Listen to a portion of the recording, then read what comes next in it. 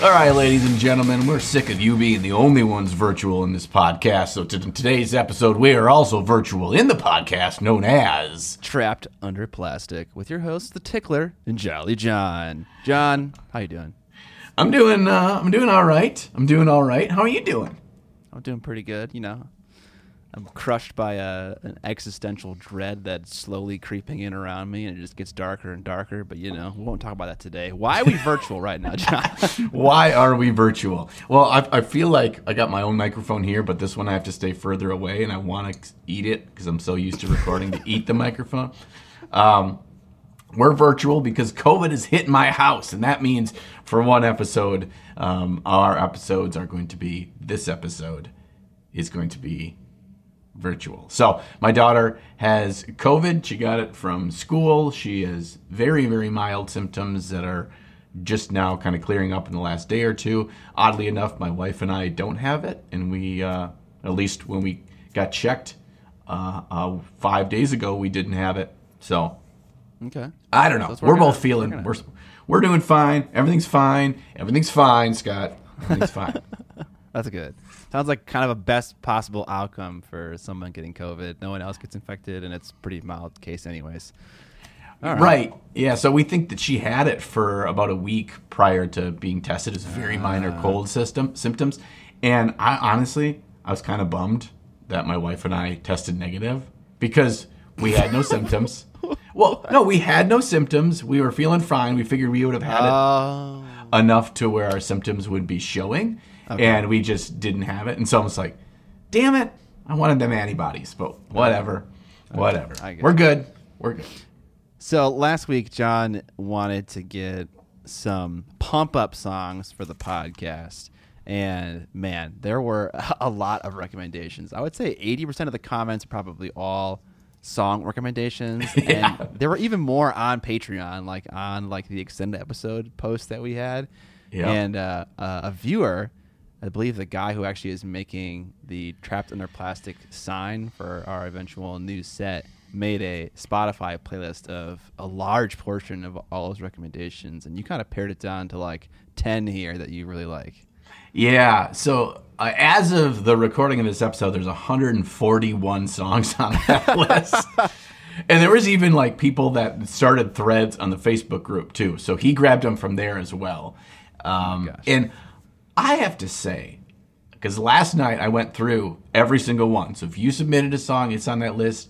I either know it already and I gave it a nod, or I listened to it.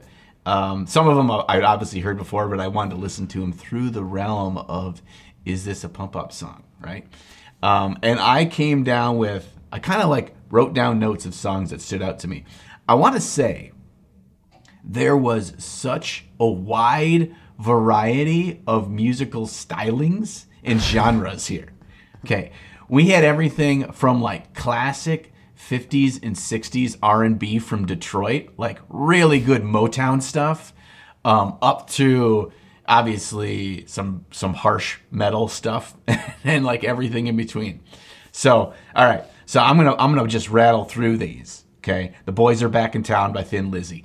That's just so good. It's so happy. Sweet Caroline by Neil Diamond. That's awesome. Nobody But Me by Human Beings. Do you know that song? No. Well, I might, but I don't know the title. Okay, so here's the part of the song that you'll know. No, no, no, no, no, no, no, no, no, no, no, no, no. Nobody can do this like I do.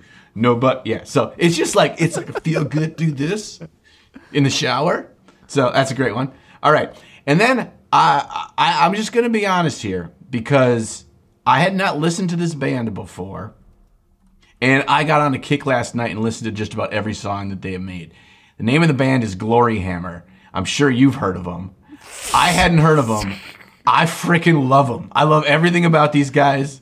They're like telling D&D stories and Lord of the Rings stories through metal music, very Blind Guardian inspired to me. Okay. The name of the song is Unicorn Invasion of Dundee. I just got to say, if there were any song that you would get hyped about, it's definitely called The Unicorn Invasion of Dundee. Oh, man, it's so good. That's so good. So if you haven't heard of Glory Hammer before, I'm sure a lot of people that listen to this podcast are like, duh, of course. So I learned something good. Little Stevie Wonder, Superstition. Ooh, that was a great one. We Built This City by Starship. Nice. That might be this song's like kind of the flagship song of this podcast because we built Kerr City, you know. Yes. Golden by Corey Wong and Cody Fry. Are these is this Tiny Meat Gang? No, Corey Wong is the rhythm guitarist that often plays with Wolfpack. And Golden is one of his own spin-off songs. It's a great song. I had not heard of it before. It's kind of it feels almost slightly comedic spoof song, but not full bore into that. The Edge of 17 by Stevie Nicks is just an all-out banger. And then our good buddy Stu had to recommend Whip It by Devo. Okay. Handlebars by Flowbot. That was a banger. And then one of the all-time greatest songs by the great Biggie Smalls himself, Big Papa. And I used to listen to that song as kind of like my mellow slow jam, get my pre-drink on in college before you go to the parties. You listen to Little Biggie. So that's it. That's the list. An emotional connection to one of these songs, and that is the Boys Are Back in Town. Yeah. There was a movie called Knight's Tale. Have you ever seen Knight's Tale? Of course. Hello, It's called a Lance. So they feature The Boys Are Back in Town, We Will Rock You by Queen, and also Lowrider, like during various montage moments in the movie. And every single song is just so like well placed in that movie. And so that one gets me. I think Knight's Tale is like 90s cheesy romantic comedies. It's like, okay, we got the formula down for this kind of movie. Let's make a slightly dude version of that movie. And that's A Knight's Tale. It's so good. Like it uses that, 10 Things I Hate About You kind of like style of video. I love that movie. It's so good. It's so feel good. It's great. Yeah. Oh yeah. Boys Are Back Town. Yeah. Boys Are Back Town. Great one. Anyway, I was just so shocked. Everything was all over the map. So we have an eclectic, deep musical taste for all the goody peepees. Yeah. Our fan base does. We do not. Maybe not us, but they do. Did you click on the Spotify link? Okay. Look at the picture. Picture for the playlist. This is weird to be doing the podcast in front of a computer. What the fuck am I looking at right here? Dude, who made that? I don't know who made that, but that kind of looks like us. Absolutely does. I mean, it has our style of glasses. It has like I know. With the black on top. I have my clear frames.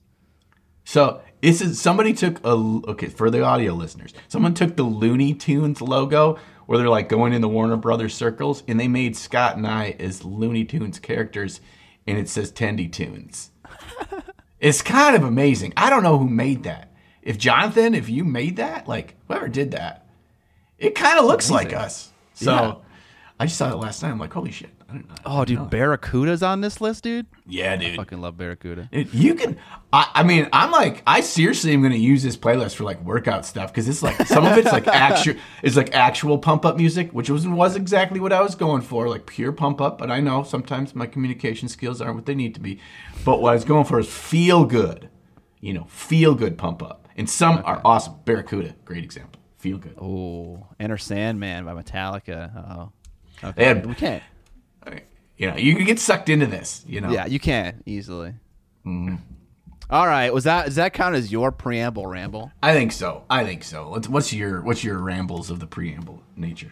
So I went to Miami recently for a little 5-day or 4-day vacation, and the only time I read is when I'm on vacation because I'm just I'm often just sitting, being lazy, and reading. And I finally finished the Von Carson trilogy, and I know you're gonna love this, John, because this is fucking Warhammer lore. But I am now a vampire expert. So leave your questions about Von Carson vampires in the comment section below, then I will answer them because I'm basically a PhD student right here. Wow. When's your thesis coming out? Next year. Always next year. Yeah. It's like the free beer tomorrow sign, right? I have no idea what that is. Oh, yeah, people when they do their own home bars, they buy these cheesy signs to put up, and one of them says "free beer tomorrow" on a sign. Okay. Because every time you read the sign, the free beer's tomorrow, not today. Right. So thesis is always next year. Okay. What do we paint? What? I'm first on the list here, so I want to go first. Oh, go. You go, because you got to have more than me, I'm sure. Maybe. I painted a portion of a Black Tide Chosen, most of it. I have just the medals left. I painted it during a live stream last Friday. It's one of the characters from my Greyjoy army for A Song of Ice and Fire.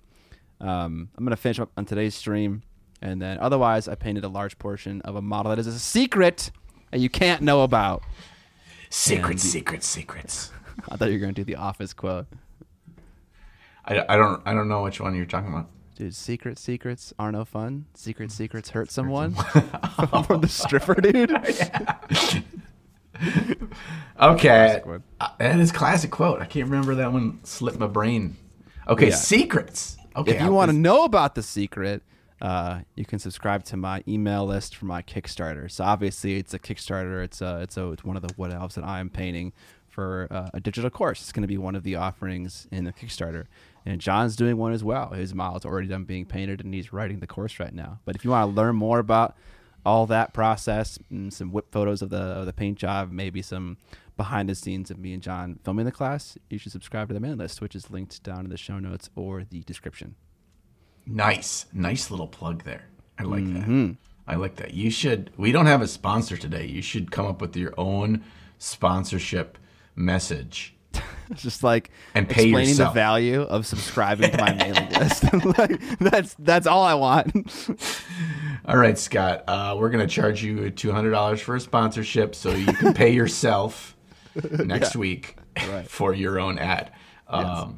Yes. And that's what we're talking about, existential dread. I assume that's where you're coming from with all the stuff, not only with getting your own painting done and getting the script written and filming all that, but everything to come along with this big project coming to head fast, right? Yeah. It just feels like I have like a large amount of responsibility that I need to make sure I have all my ducks in a row, and so that I'm doing this the right way. I'm not screwing myself out of money. I'm not screwing people out of like things that they're paying for. I'm like considering everything. It's like I just want to do this the right way. I don't want to mess up. That's kind of what's making me freak out the most.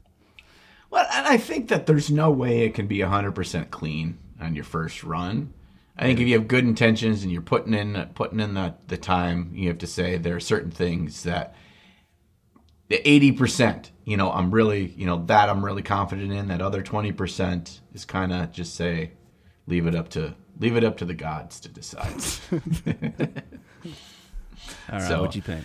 What did I paint? Okay, well, I painted this Lich King Arthas model from the World of Warcraft Wrath of the Lich King Pandemic game that I did for a video, and I kind of painted that up with a weird little airbrush concoction tool thing.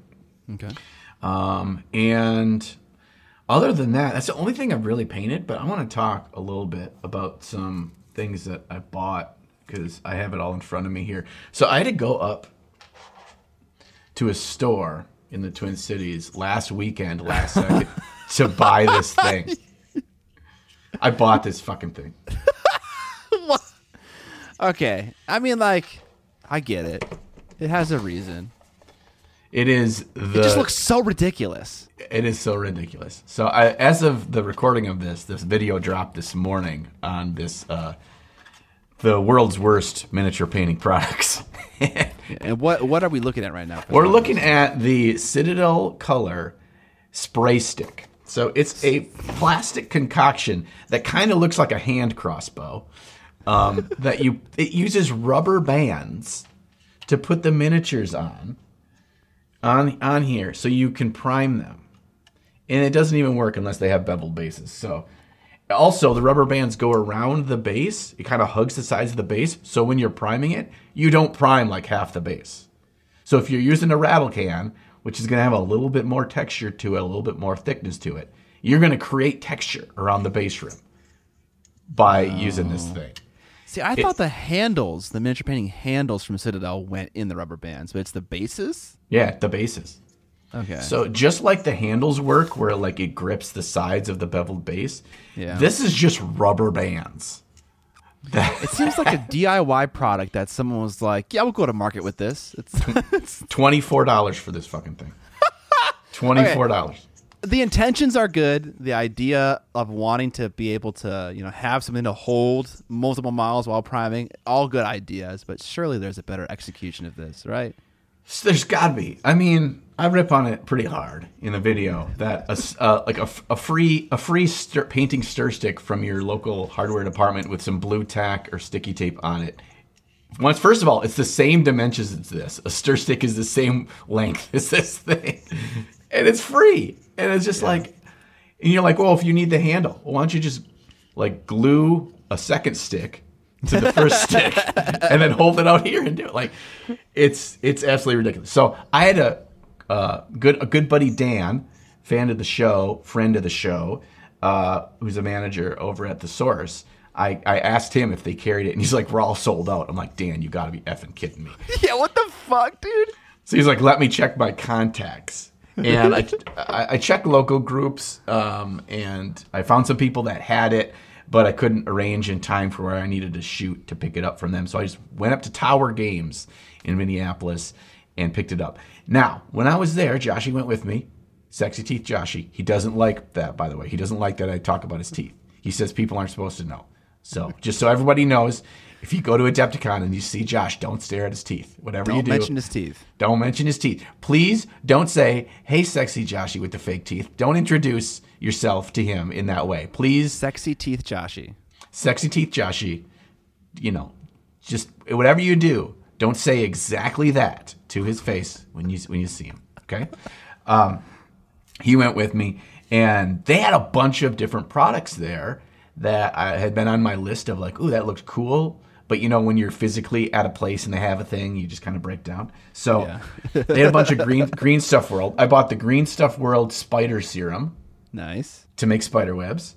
I bought the Green Stuff World UV resin and the flashlight. The flashlight was like $12 for a UV flashlight, and I know that you could get like a UV flashlight on Amazon for like $2, but whatever. I bought the round cutters from Green Stuff World.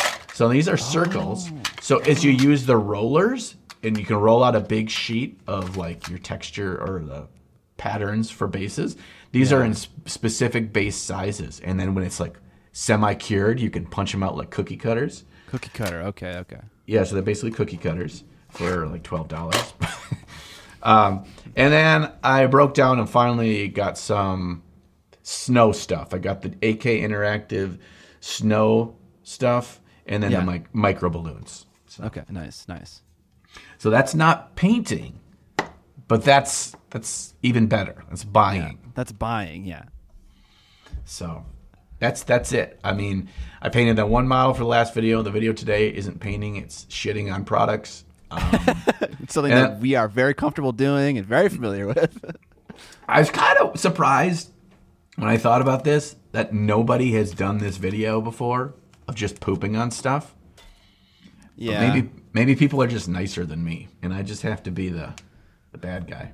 I will say you do have an affinity for, you like to look for gadgets in awesome finds, and you like to get into the deep corners of the internet to find the things that no one is using to try to revolutionize the process. That is kind of a shtick you have. So I appreciate that. You're doing the hard work for us. Yeah, here's things not to waste money on, because I wasted money on them.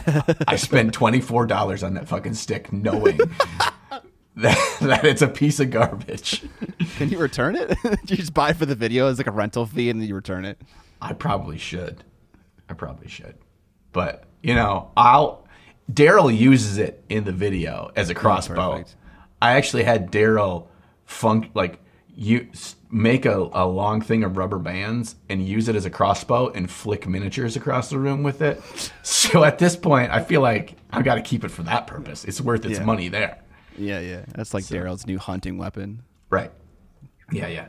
I've also been 3D printing like a madman with this new 8K printer. Oh my goodness. So many awesome, sexy, crispy sculpts. So I'm going to have some more cool stuff coming up with that too. Okay. Is this for videos or just for joy? For videos and for joy. And it's like I don't have to go out and buy minis to feel that those good endorphins from getting a new mini. I just make my own. I'm like, oh, I got a new mini. I don't know what I'm going to do with it. What from all different types of stores or from a certain like line of miniatures? I've been doing more investigating in the different Patreon companies to try I'm trying to curate, and this is maybe something I do a video on at some point, of like the highest quality 3D printable companies out there, like who's got the best quality sculpts and stuff, because that's what I'm looking your for. Favorite ones. Yeah, my favorite ones. Like Lord of the Print is my new jam. He makes the most amazing dragons and stuff. So, not a sponsor. Before we get on to the main topic today, let's take a brief moment to thank the sponsor of this video, Mini Wargaming's very own Chaos Dave. Dave is running a new crowdfunding campaign featuring some highly detailed sci-fi miniatures for you to use in your miniature war games called Veil Touched. The minis are 32mm in scale, come pre-assembled, and are made from high-quality PVC plastic. The concepts are inspired by Mortal Kombat, Warhammer 40k, Vikings, and Willow. Willow? I love Willow. My favorite lines are, "Willow, you idiot," and "Dada, dada." There's nothing cuter than toddler Nilwins. If you're watching or listening to this podcast on the day it launches, the campaign hasn't actually been published yet. It's coming out tomorrow on the 25th of January and only running for 8 days. If you follow the campaign prior to its publishing, you get a free copy of Lord Tyrek. The Veil Touched War Pack, one of the campaign's pledge levels, contains 55 miniatures. In addition to the beautifully detailed Lord Davicus, nice, you're getting 12 executioners and 12 marauders slaying their sworn enemies. And it wouldn't be complete without the 12 Valkyries revving through their shields and armor. To support this furious onslaught, we've got 12 enforcers laying down some covering fire as the 6th Elite Reborn make short work of any foes foolish enough to advance toward them. For $119, this is a great amount of miniatures. You can find links to the campaign in the show notes and description below. Go support Dave, one of the OG YouTubers in the miniature wargaming world, and also get some awesome miniatures at the same time. Thanks for sponsoring this podcast, Dave. Now, back to the episode. Speaking of that, let's transition into our topic that is not related to it. Talking today about Kickstarters, but the ones that we have personally backed in the past and like why we've backed them. And I think you have a list, I have a list, and we'll kind of just go back and forth, kind of giving one item at a time and kind of discussing why we backed it in the first place. Some of these things I backed like 5 or 6 years ago, so it's been a long time. But yeah, I'm excited to see what you got and why you thought it was worth it. You've backed more than me. Gosh. Yeah, I'm a bit of a Kickstarter junkie. Yeah. Oh man. Yeah. I think your list is manageable. I mean, it's not 50 things. Oh, so, right. Yeah, it could be worse for sure. It could be worse, but I'm kind of curious. And some of these, actually, I'm just looking at your list, is things I kind of like regretted that I didn't. So, all right. So we're just going to hop back and forth.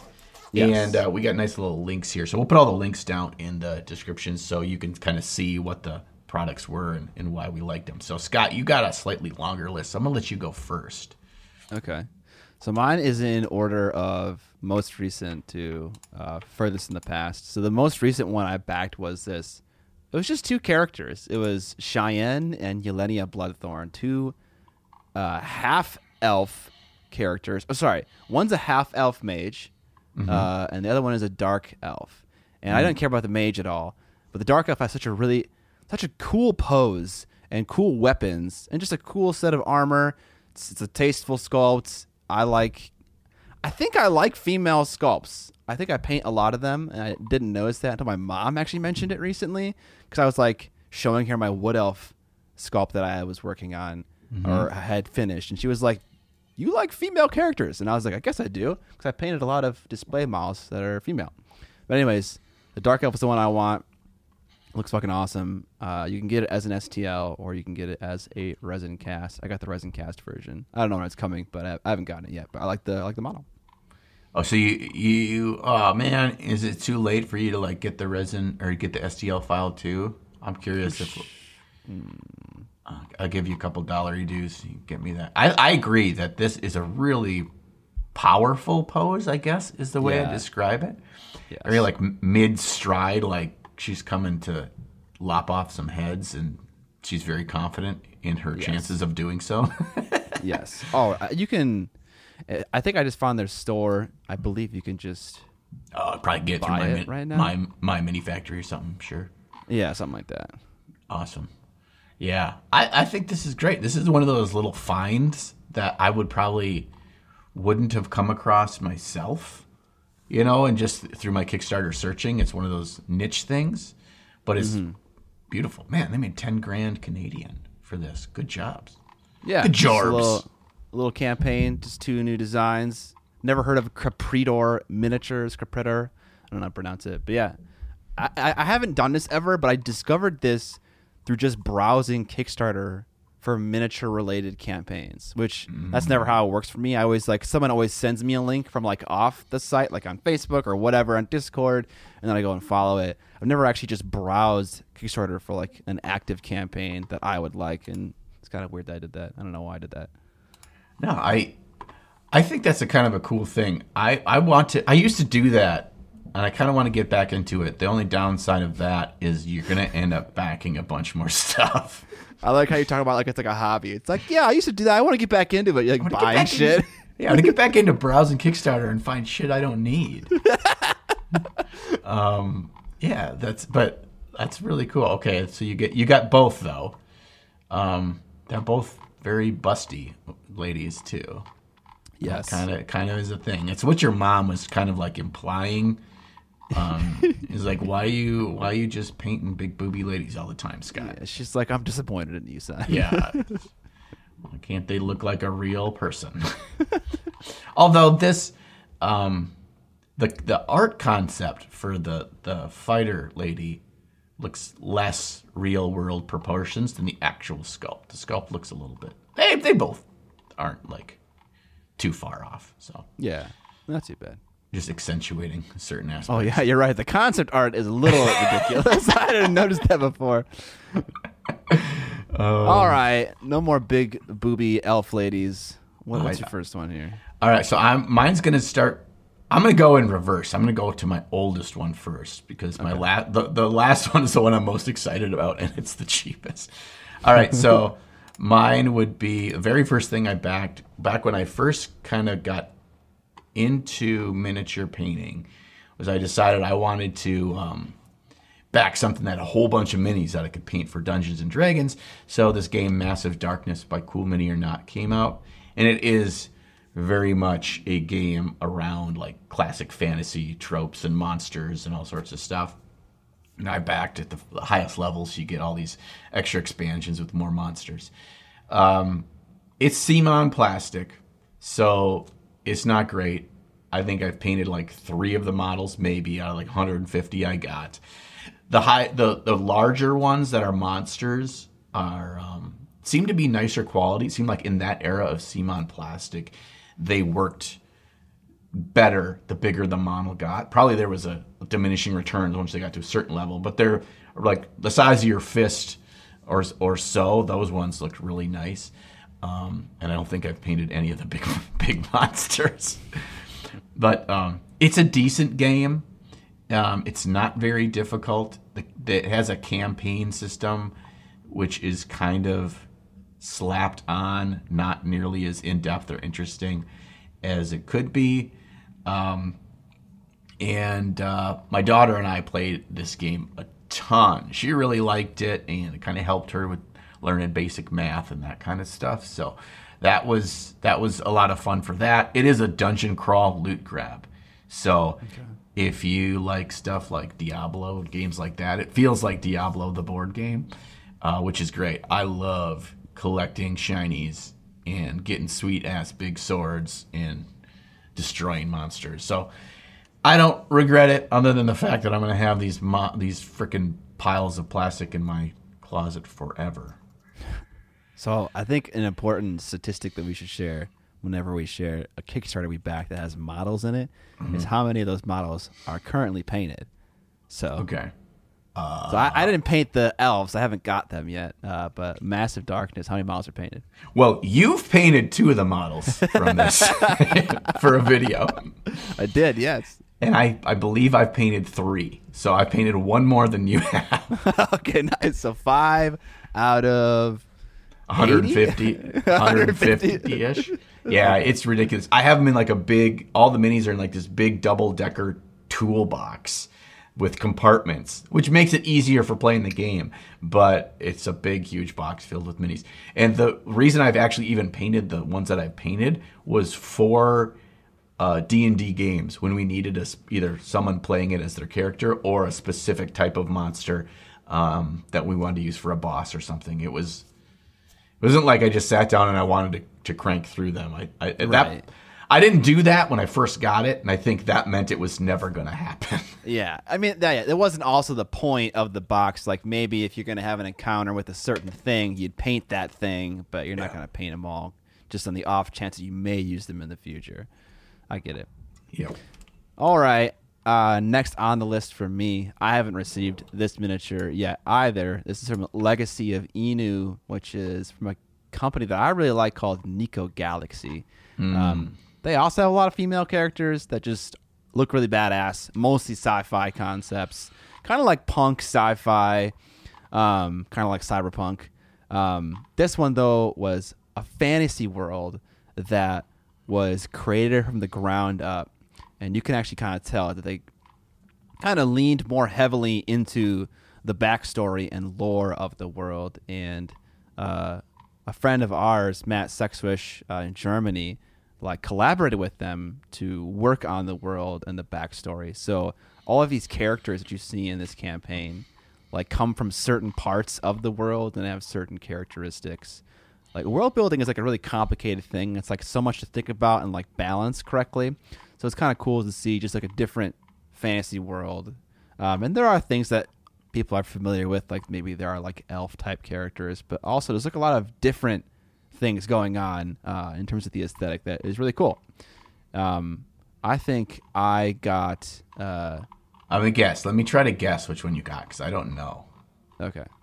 I guess that you got... Her name is Niobe, the High Oracle. You are correct. Yes! Niobe. It was between Niobe and Airness, the one that Ben Comets painted. Airness is just way evil, and she's just creepy looking. I love her. But the box art for Niobe, done by Aitami Alonso Torrent, I think is his name, it just blew me away. It blew me away like no other model has in a very long time. And I don't hope to paint the model like this, but it just inspired me to want to pick it up so much. Yeah, they had some heavy hitters in the box art painters for this project. Holy buckets. And I hadn't seen all of these. I'd seen most of them through Instagram. I had not seen the Arnal Lazaro one where she's holding the candelabra. I had not seen that one before. Yama, yeah. I'd seen the one Dave Colwell painted. One thing interesting that I found, that I see in this, is there's certainly multiple sculptors that are sculpting these. Specifically the ones that are more of a traditional bust seem to be much different in style than the waist up bust, which I think is kind of weird. Yeah, you know what? I feel like back in the day when busts used to exist, I don't think we really had them with full arms and weapons going all the way down to the waist. I think that's definitely a new thing nowadays, to have the full upper body of a character, which does make it quite challenging to paint because there's just so much of the model. But yeah, you're right. There's two distinct styles for sure. Yeah. I think that the reason it's gone that way, this is just me taking this off the top of my head, is it allows us to paint all the cool parts of the model without the boots. You know what I mean? Yeah, sure. Because when you just do a traditional bust like shoulders and up, like you're really restricted on what you can actually achieve in variety. It's basically kind of just like a character, concept. Whereas when you can go all the way down to the waist or even like mid chest, like you can see much more of their outfit. You can see much more of an individual's design and all that kind of cool stuff. And you don't have to paint the lower half of the model, which is the boring ass part anyway. So that's true. That's true. I think it also just makes it look bigger and better. It looks so much cooler when it has like this like huge portion of the model to paint versus just like the shoulders and the head. Mm-hmm. All right. What's up next for you? All right. Next one for me was I was an OG and backed the old original Everlasting Wet Palette.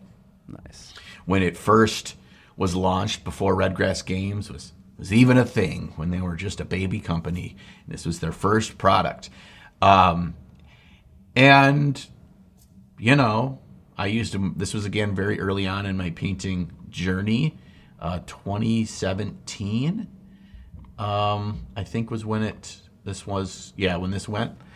And I backed it because they advertised the reusable palette paper, which they ended up not including on this original Kickstarter. They did in their most recent Kickstarter. They did formulate it. But I thought that was going to be such an amazing thing. Sick of having to cut my stupid parchment paper sheets for my Masterson.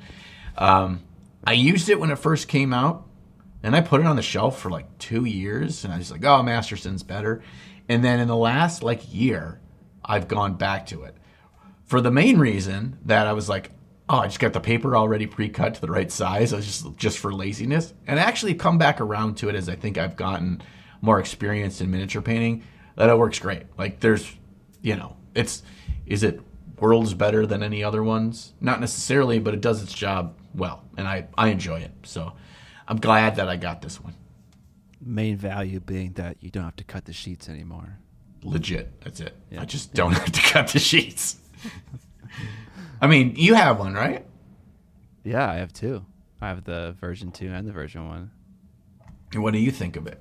You use it? You want to go there again? Uh-oh. You know my opinion on this thing. So, yeah. It's funny because they emailed me recently. They're like, do you have any feedback on our wet palette? And I was like, well, you didn't fix the, air quotes, problems that I discovered in the first one. And honestly, they don't need to because people like it despite my pedantry. I have the big one, the blue one. And so I think a problem that I experience might be related to the fact that it is big. But you can stop me when you remember what I normally say. Oh, it dries out in the middle? It's just, it dries out everywhere. It's so shallow and so big that it dries out, I gotta say, like 3 times as fast as my Masterson, which is deeper, has more of a well for water, and it's smaller, so less surface area. So that's annoying. I don't like how the paper seems to absorb the paint. And this is kind of my issue with all of these miniature painting wet palettes that are kind of like that focus on the miniature painting hobby, is whenever you buy them. So this is like the Army Painter one, the Everlasting one. The paper seems to absorb the paint like a sponge in some circumstances, and that's kind of weird. I don't really like that. The magnets weren't glued in; they fell out over time. The wet palette has a rubber gasket, which makes no fucking sense for so many reasons. You don't want an airtight seal on your palette. You would just overhydrate your paint. You don't travel with paint in the wet palette. It would just slosh around everywhere. So it just seems like they made the product, like a non-miniature painter made the product and was like, this sounds like a good idea. And it's like, it actually isn't a good idea. It's just dumb. So that's my main beef with the product. Yeah. I have the big one now too. And I've used that a little bit and haven't encountered what you have with the drying, but interesting. What I do, and here's why I feel I haven't. I'll do it in one run, and I don't save the paper for use the next day. Like I'll use up the whole thing, whether it's a small one or a big one, or I'm going to use as much as I'm going to use. I try to keep it wet throughout the number of hours that I'm painting with it. But the absorption of the paint, other than like inks and stuff, you keep those on there or like contrast paints, they'll soak through eventually, not right away, but I have my Masterson palette sponge is a variety of colors too from absorbing things. So I think if you are going to leave it overnight and that kind of stuff, with you don't want to keep it all the way closed because you turn it into a humidifier and it's just like it's a hot box in there, and it's just like I don't know. I don't really think that's the case. If you put it slightly ajar, then it dries out entirely. So it's kind of like I use it one day. It's not a multiple day things, and I haven't had problems. But I feel like that's not necessarily something that you're looking for in a wet palette. Did you say that normal paper absorbs your paint as well? Mostly inks. Inks. Not paint, but inks. If there's like a puddle of ink on there and I leave it overnight for a day or two, especially certain kinds of ones, it will stain the thing underneath. But not as often as the palette paper you get in the pre-cut ones for the different companies that do that. Sure. But yeah, we don't need to go too deep into. Yeah, but this wasn't it wasn't very expensive. I think, it was like $20-$30, and then I got 100 sheets of the paper in the thing, and so, definitely not a regrettable purchase. Sure, yeah, it's not like bad by any stretch of the imagination. No. All right, keeping in the theme of wet palettes, I backed a different wet palette called the Exemplar Premier wet palette system. This is by Kit, who also does the hobby handle that everyone loves. That's done by Game Envy, and they have a collapsible cup, which is John loves those things. They have a hobby handle, like a variety of them. A sable brush, a synthetic brush, and like a brush like handle.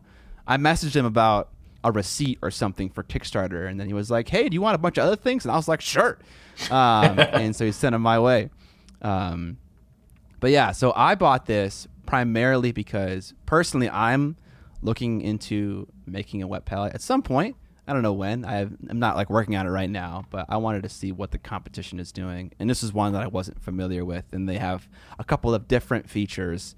Like they have the top that has clips on it. Again, not a super fan of like clipping the lid on. I don't think it's necessary. But they have like a lid that folds open to reveal additional storage that you can lean your phone against. It comes with a squeegee thing to flatten out your paper. And I've never seen a palette come with that. That was one of the ideas I had for a product because I always talk about flattening it with like a piece of wood or cardboard. So that was cool to see in there. The bottom has inserts for copper to make it antibacterial, and you can replace them if they ever get super grody. So yeah, it has like a couple of innovations, but I kind of want to just see how it feels when you paint with it. If it just functions like I want a wet palette to function. Oh, it's got the vent lid system too. Oh, right. It has. Okay, yeah. All great ideas. It has movable grommets so you can adjust the water evaporation based on where you live. Very, very cool. Yeah, this looks like they've like put in the work to think about specific things to improve it. So I dig that. I did not get one of these, but I saw yours. So oh my God, there's the collapsible cup. Jesus Christ. I have two of these if you want one. Jesus Christ. Jesus Christ. I want all the collapsible cups. Shoot them with a shotgun outside. Trade. Okay. Yeah, actually, I don't even know if I'm supposed to show this or not. But it's always good when you start that way. I just got this in the mail, which is another wet palette. different company. The name of the company is De Artisan Shop. Yeah. And it's like a double-decker. So, which is interesting. There's a hard palette in there as well, right? Yeah, so it's like both the top and the bottom are wet palettes, and they give you 2 sponges. I didn't put the sponge in the top one. So if you have like a friend or, you run out of space, you can do that. But then the middle section, on one side, it's the hard palette with, this is where you put a bunch of brushes in, and then a hard palette. And the other side, I don't know what this is. There's like, this is like, goes deeper. So it's shallow on this side, and it goes deeper, deeper, deeper, deeper. And same thing over here. It does that on these edges. In the middle, it's flat and more raised. I don't know what this side is for, but I think it's a pool for really tiny people. Just get the kiddie pool side. Yeah, exactly. Under the deep end, no diving signs. Yeah. You gotta like take a Sharpie and like write in like the deep area, like 8 feet, or like whatever it is. It's a miniature diorama. We can make a little Joshua Lai or Oliver Spaeth, a little tiny diorama with just a teeny tiny person in the pool. Yes, dude. All right. So yeah, I just got this. I don't know. Whoops. I'm sorry if I wasn't supposed to show it or talk about it yet, but so far it looks pretty sweet, and it comes with its own paper as well. So nice. Anyway, I'm gonna get in trouble. See, this is why it's better when we do this in person, because then I don't have all this stuff sitting around me that I get sidetracked by and need to talk about. All right, that was yours. So we've officially checked the wet palette box. Yes. Now, because we're going in opposite order, and you're going to the newest, most recent ones, and I'm going to the furthest back ones, we're going to have a little bit of overlap. My next one is one you also back, so maybe we both talk about it now. Yeah. You convinced me to back this one. I would like to say... Here comes the hedge, people. I'd like to say I'm sorry. Because I was wrong. Were you, though? I feel like I haven't given this really a run for its money. Yeah, I haven't tested enough of the full range to really give my full review on it, but I've used a fair amount of the colors. So what we're talking about is the Nocturna models and paint acrylic colors and fantasy figures. Now, I didn't back any of the figures, but at the level that I backed, I got a bunch of free figures. By and large, I'm not a big fan of Nocturna's sculpts for their miniatures. They've had 1 or 2 that I'm like, oh, that's pretty cool, but 95% of them, I'm just kind of like, I don't know. What do you think? I think it's clear that the models are high quality, and I know someone out there likes them, but the subjects they tend to tackle aren't ones that I'm super into. They did a campaign once that had a bunch of fantasy characters in it. It had like a goblin and like a wizard, and I wish I could. There should be a way to find out. Oh, here we go. They've created 4 campaigns. Yeah, The Quest. It's called The Quest. Dragons, dwarves, elves, fantasy creatures. They had a bunch of really cool designs that I was super into. And one that I was actually into was the Goblin. And that Goblin came with these paints when I ordered them. So that was pretty cool. But for the most part, yeah, it's clear they're awesome quality, but just not my cup of tea. Yeah. They're not terrible by any means. They just don't entirely jump out at me. So the reason I backed it and the reason I talked Scott into backing it was their paints. I don't even remember exactly why they said they're awesome. They're matte, they're creamier, which I was really excited. Mostly I got kind of like sidetracked by the bottle they use, because they use the same bottle type as P3 paints. So in my brain, I connected that they were going to work like P3 paints, which I love P3 paints. In actuality, the colors are a little bit all over the place. Like I've used quite a few of the greens, most of the greens, especially in that project they were working on for your Kickstarter. And the coverage was just terrible. I've never had greens not cover well. Like, because green has naturally a fair bit of blue pigment in them. And blue is, the various shades of blue are some of the heaviest covering pigments you can get. The opaqueness is through the roof. And these greens, I just struggled. They were just just so translucent and so spotty and didn't cover evenly, and I struggled, so I was ticked. Now, I've used some other colors. Some of the stuff in like their skin tone range has worked great. Some of the blues I've used have worked great, and I've used some of their darker crimsons and stuff, and I really like those. And the inks are really nice. The inks feel like the classic Games Workshop inks back when they made those. They even have a color that's basically chestnut ink, so that's pretty cool. Okay, so you bought the whole range of this, right? I bought the whole range. Damn, son. Yeah, I kind of realized I have a paint problem. Like I buy too many paints. Not because like, oh, I buy paints that are bad. I just buy more paints than I'm ever going to use. Okay. And I already have, like, if this set were to die in a fire today, I would have probably all those colors covered through my other ranges. So I was like, what was the point? There is a kind of a level of saturation in your paint collection, as long as you have the colors that serve you well and you're not feeling like you have any gaps or colors that are a color you like but don't perform the way you like. Once you kind of can check those boxes, buying a full range is probably not a smart move. And I'm not a smart person, apparently, because I bought this and I'd have been better off doing what you did and try like one or two of the color ranges and decide if I really like it. But it's still not available. Like, this came out in February 2022. It will have been out for 2 years. So I will have owned it for 2 years, and you still can't buy it, as far as I know, because people have asked and I've looked. I can't find it. Buy it retail. So. Yeah, I bought just one set, the skin tone set, and I used like a reddish brown color. I don't know on what, on like a Cursed City model. I think I actually used it on Gloria Van Elton or something, maybe the earliest one. And it just had just kind of terrible coverage. And I'm kind of realizing the more and more I paint that the most important thing to me in the paint range is that it just doesn't get in my way.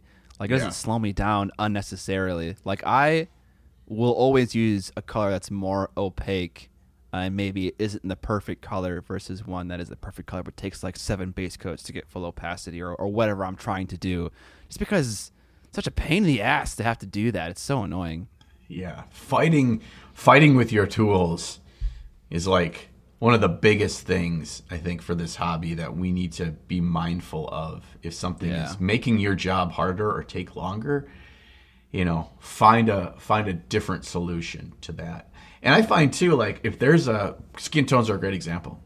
If there's a skin tone that I know it's tried and true and I know it's going to cover how I need it to cover, I'll mix in a little bit of purple or a little bit of orange or a little bit of whatever other color to transform it to something slightly different, because I know the base will work for me. And I think just having to grab a specific color off of your rack every time you need a new color is probably, over time, not the most ideal way to go about painting, especially as you're improving as a painter and you're kind of learning new things. Color mixing is an important part of that. And so we don't need as many paints. So I'm staring at that full rack right now. It's just staring back at me. I totally agree about like a skin tone that's just the right mixture for what you like to do. Because I was painting one of these wood elves for the campaign, and I started out on his head. I always like to start there because you kind of like have all your energy ready to go for the most important part of the model. And I had an idea about how I wanted to paint the face, and because of that experiment, I tried to use a different skin tone. I think it's GW's current flesh tone, which is called maybe like Caliban flesh, or I don't know what it's called. Cadian flesh? It's Cadian flesh. Yeah. And to me, it's always been just a little bit too yellow. Yeah. I actually wanted a yellow flesh tone for what I was trying to do, which was mix green into the highlights. But long story short, I stripped the whole head and repainted it using Tolaran flesh, which is the flesh from GW that's older and not available, but that I just love and has great properties to work with from the get-go. And it just worked. It worked better. And so, yeah, that kind of convenience I definitely understand. Yeah, I mean, there's a reason why you see so many painters use colors like Sunny Skin Tone. and it's typically not sunny skin tone straight. It's scunny skin tone is usually mixed as a highlight for such a variety of textures and things because it's vibrant, it's opaque, it covers really well, it's getting bright. No matter what you add it to, it's probably making it brighter without just blowing it out with white. And it's just like, wow, you see why everyone uses that is because it does its job really well. And there's not really a lot of colors from a lot of paint ranges that I see that are like, that fit that bill. They're a bright color. They increase the brightness to creating highlights, but they keep an opacity and they don't blow it out with too much white. Like Ice Yellow is kind of a more subdued version of that with the pure yellow. But yeah. So end paints. We're gonna add a new aspect midstream here of. Do we have buyer's remorse on these Kickstarter backings? Hey, I like that. That's a good one. Yeah. So level of buyer remorse from it's not a yes or a no. It's like a fucking gradient. Yeah. So number of soggy tendies. Okay. So the soggy tendy scale from 0 to 5. Okay. I'm about a 4 soggy tendies on this. 4 out of 5 soggy tendies. That's too many soggy tendies. That's not good. Okay. What about you? I don't regret it that much because I think it's. You didn't I buy didn't it go all. whole hog. Yeah, I'm at a 3 out of 5. I'm happy that I got the model that I got, the one that I actually wanted, and I haven't really tried the paints yet, so I don't fully know if they are bad. But the one experience I had was kind of negative. So yeah, I'm at a 3 out of 5. You saw me when we were sitting there recording for the Kickstarter. You saw me swearing at that green for 3 hours. Yeah. So and you were kind of stuck with it, unfortunately. Well, yeah, it was like one of the main colors or something of all like his cloth or something. I was like, mother. It was your mother color, wasn't it? Wasn't it the color you were mixing into everything else? Some green color, or was it a purple color? I can't actually remember. Bad Bruise is what I used for the skin tone. That covered terribly as well, and that's a P3 color I hadn't used before. But yeah, I had 2 fearless bad moments. Why it's not a full 5 out of 5? There's 2 reasons for me. Not full 5 soggy tendies. 2 reasons. One, there are some colors that are solid. There are some colors in this range, and the inks. I really, really like the inks. The other reason why is it came with a couple of models. One, I really like the orc just like you. 2, I got the little bust of an elf lady, and I gifted that to Vince, and he was so happy. He was so excited. He really wanted that model. He painted it up beautifully. So nice. I was happy that he was happy. And so to me, it was like, it made some of the feels bad of buying this worth it. And I also gifted Sam the Witcher model, the Witcher bust, which I know he was pretty pumped about that, and I'm excited to see what he does with it because it feels like something that Sam could do an awesome job with as well. So, hey, sometimes you get free stuff when you kickstart stuff, and you can find like people you think would be a good gift for. So, bam, you don't have to be stuck with everything that you buy. Maybe that's a good kind of tip for all of us as we over accumulate in our miniature hobby over time. Is there's something you don't think you're going to get around to, or it doesn't excite you as much, so you're probably not going to paint it. Think about if there's somebody else in your life that would get excited over it or would paint it, and maybe you got a good little Christmas gift or birthday gift or a thank you for being you gift. You know what I'm saying? Or sell it. Yeah, if you just want to be a dirty capitalist like Scott. All right. I'll just skip that one for myself because obviously I don't need to talk about the same product. We want to go back real quick and do our soggy tendies for the ones we've gone through so far. Now you haven't received your first 2 yet, so I don't think you can probably have soggy tendies on the Dark Elf Lady and the Inu Kingdoms. I actually haven't even received the Exemplar wet palette. Which they sent me stuff that I didn't get on the campaign. Well, actually, they sent me everything, so I don't know if I'm going to end up getting another wet palette in addition to what Kit already sent me, but I haven't used it yet, so no tendies, soggy tendies for those ones. But so actually, I haven't talked about anything that I've actually received yet, so why don't you do your stuff? Okay. Everlasting wet palette, because it didn't come with the paper that I was excited about at the time. It gave me a little bit of sogginess in my tendies. But by and large, when I've used it, I've enjoyed it. I think it's a solid product. So I'd give it like 1.5 soggy tendies. And that goes if we to asked you 2 years ago, it'd be a very different sog level. Yeah. Okay. Yeah, I didn't. It didn't. Also, recently I got their little mini handle. Yeah. And I was kind of like, oh, mini handle. But their mini handle combined with double-sided tape. With museum wax. Okay, this is the new hotness. This is the thing you've discovered. Yeah, the museum wax is amazing. It doesn't stay sticky, tacky. It doesn't get, like pain in the butt to get the blue tack off the bottom of your base when you're done. It works. It's great. It's great stuff. But with Question that, about museum wax for you. Yeah. Okay, finish what you were saying.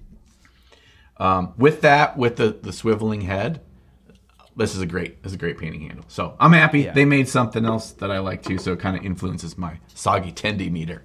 Okay. Museum wax question. Go ahead. The spinny head thing on that thing actually pretty nice. I like how a couple other brands have that. Some will use like bottle caps from like Coke or whatever that just screw onto the handle. Like so, it's like okay, it's nice. It works with something you already have. That's otherwise trash. Same idea with that. It's got a cap. You can replace it and put a different model on your handle, and it spins around. That's actually a cool idea. Yeah. But museum wax. So if you paint a model 20, 30 hours, what I noticed, I tend to lean on the model with these 3-ish fingers, 2-ish fingers. Over time, I kind of push the model off of poster tack, and it fails. And then I try to stick it back on, and it never really gets back to its former glory. And so I'm curious with museum wax over a long paint job, if you've experienced this, does it kind of bend slowly and then fail eventually, or does it stay stuck down pretty well like tape does all the time? You're right. Well, I haven't used it on like a bigger model like a bust, which are, to me, when I more often will be leaning on the model. Okay. Like when I did the bust for my mom, I actually painted that right on the plinth with the rod in it because I just didn't want to have to deal with that later. Yeah. And how to adhere a bust with a pin through it to a different handle and then whatever. Anyway, I haven't done it there, but I can tell you when I've used it. The thing that's interesting about this is you kind of take some of the wax out and you knead it a bit and you kind of make it moldable and usable. Like it activates it and it gets it kind of usable. Warm it up. You put it on your thing, and you can just leave it on here like I do on the painting handle. And then it kind of hardens up over time. So if you put it on there and you're working with it, now when it's first more pliable, it's more likely to do that. But once it kind of gets set on there, like this thing is supposed to hold dinosaur bones up at museums, man. Come on. I assume it's going to work great. And I have not had any issues. Like it doesn't go anywhere. But nice. When you pull it off, you can get a little bit of the film on the bottom of the base. I don't really care about that, but you could tack it off. Or I've heard you can use isopropyl alcohol and a little bit on like a paper towel and just rub it off, and it just immediately removes it. But yeah, I prefer it much more over blue stuff. And I'm embarrassed the amounts of different brands of blue stuff and blue tack and poster tack I've bought over the years. I probably bought 8 different brands trying to find the ideal one. I freaking imported stuff from Europe because I thought that was the stuff that was working great over there. No, it's not. It's all garbage. Dude, I think we should keep a close eye on like products that are miniature painting products that come with the poster tack and just see like over the course of a year if they change and they start using like a museum wax-esque product that they just kind of rebrand, you know? They're just stealing your hard work here, John. I know. Well, not yet. I give away all the great ideas for free. Massive Darkness, Simon. I would say I'm 3 out of 5 soggy tendies on that. Only reason it's not higher is because it got a lot of play out of it with my daughter. If it was just up to me playing with buddies and stuff, I wouldn't have played it very much at all, but she liked it, so I played it. But quality of minis, especially in that age, 2017 Simon plastic, not great. Game, subpar at best. So, 3 soggy tendies. Okay, what's your next one? Next one is Echoes of Camelot. I got Spamalot! Spamalot. I got 3 models. I only paid for 2, but it came with a bonus one. I got, I believe, Percival. You got bonus onion ring in there? I did, yeah. It came with a Happy Meal toy. I think his name is Percival. He has a big dick swinging hammer that's got like smoke coming out of it. It kind of reminds me of a Dark Angel character, actually, a little bit. I got him in 75mm scale, and I also got I can't remember. Oh, Lancelot. No, not Lancelot. Whatever. There's a character. He's big. He's mean. It's Sir Kay. That's what his name is. And he came in 32mm scale. That's the one I didn't buy. And then I also got Queen Guinevere. And the Queen, I painted that one. So I painted 1 out of 3 of the models in that Kickstarter campaign. I don't have any plinths left. I need to buy some plinths or print them or something because that play models. That reminds me, because this is when we talk about things we were going to talk about. It's live on the podcast. Yes. I was going to ask you if you wanted to do another order from those plinths. I think we've discussed this at least 3 times. 3 times. Because I owe you money, so I figured I'd just place an order. We'll discuss this offline. Okay. Wait, you owe me money? Yeah, I owe you money. When? Don't you worry about that. Fine, I don't owe you money. I don't know any. You guys heard it here. All the goody peepees can attest. I don't owe Scott any money. Okay, Soggy Tendies. I'm at a 1 out of 5. I don't really regret this purchase. You know, I bought 2 models. They're really cool looking. I love Arthurian lore. I painted half of them. The other one has a ton of armor on it. Yeah, and so I'm a little scared about. I mean, I think any way you go, TMM or NMM, it's gotta be fucking work. Brutal. So I kind of like Queen Guinevere because she was a bunch of different materials all over, and so that was fun. Percival is just a bunch of metal. So we'll see when I actually start painting that, how that goes. But the model itself is awesome. So yeah, I'm at a 1 out of 5 Soggy Tendies. Yeah, which is good for people. That's good. Yeah. You want as few Soggy Tendies as possible, for sure. No buyer's remorse or very little buyer's remorse. Yeah, when I talked about earlier that there was I had some jealousy that I didn't back. This was what I was speaking of. I'm kind of that bow, right? Oh God damn it! I forgot about the bow. Fucking bowstring on the outside of his forearm make me cringe. God damn it, big child. I'm ruined. My lore immersion is gone now. My immersion, dude. Take it back. I take it all back. I'm not jealous. 5 out of 5 tendies bowstring. I didn't even buy it and you have buyer's remorse. I have buyer's remorse for everyone that bought that model. 5 out of 5 soggy tendies for you. No, these are freaking sick models, and I'm like, oh man. I think when I was looking through them, I was just struggling which one, because for the most part, I liked all of them, other than Morgana's. Morgana was one of my favorites, but she has a freaking titty hanging out. It's like, come on. She does? She's got titties hanging out? Just one. Really? Yeah. Oh, Morgana. Okay. Yeah, she has that. She has the native, like, United Kingdom vibe. What's it called? Man, in Braveheart. No, I'm losing it right now. There's a King Arthur movie that has Ioan Gruffudd in it, and I can't remember who the fuck is King Arthur in it. But King Arthur's always like battling against like the natives on his island, and they have a name, and I always forget their name. Are you talking about Excalibur, the movie? No, not Excalibur. This is like a 2006 like shitty King Arthur Knights at Round Table movie. Okay. It doesn't matter. They wear like war paint. They got like druids. They're kind of weird. You know, they're natives. What's it fucking called, bro? So it's they worship the shit. Oh, now I know exactly what you're talking about, and I can't think of it. But she has this vibe. She's like part of that tribe. A lot of feathers, a lot of, you know, bird details. She's got a bunch of like war paint done. Dang, Christoph Kovalchuk painted this one. Nice. Speaking of heavy hitters, it doesn't matter. We'll move on. or does it matter? I'm looking up right now because it's gonna piss me off. Okay, I'm not gonna find it, but I know exactly what you're talking. I looked up Gaian, like Gaia, religion, but it's like that in not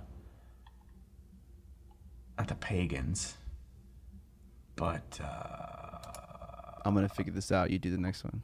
Wiccans. Wiccan is like it's not what I'm thinking. Modern day witch thing, I believe. Damn it! Oh man, Clive Owen was in this movie. Keira Knightley, Mads Mikkelsen. Fuck, it's King Arthur from 2004. Okay, I know Clive Owen plays Arthur, doesn't he? Yes, he does. This movie, I mean, this is just like exactly the kind of movie that 16-year-old Scott wanted to watch. Oh yeah. Oh, did you know that animism entails a belief that all living things have a soul?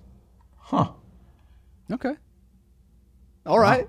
Okay. Well, we learned something great here. And now it's Wiccan stuck in my head, but it's not Wiccan. But oh shit. Okay, let's go back to this.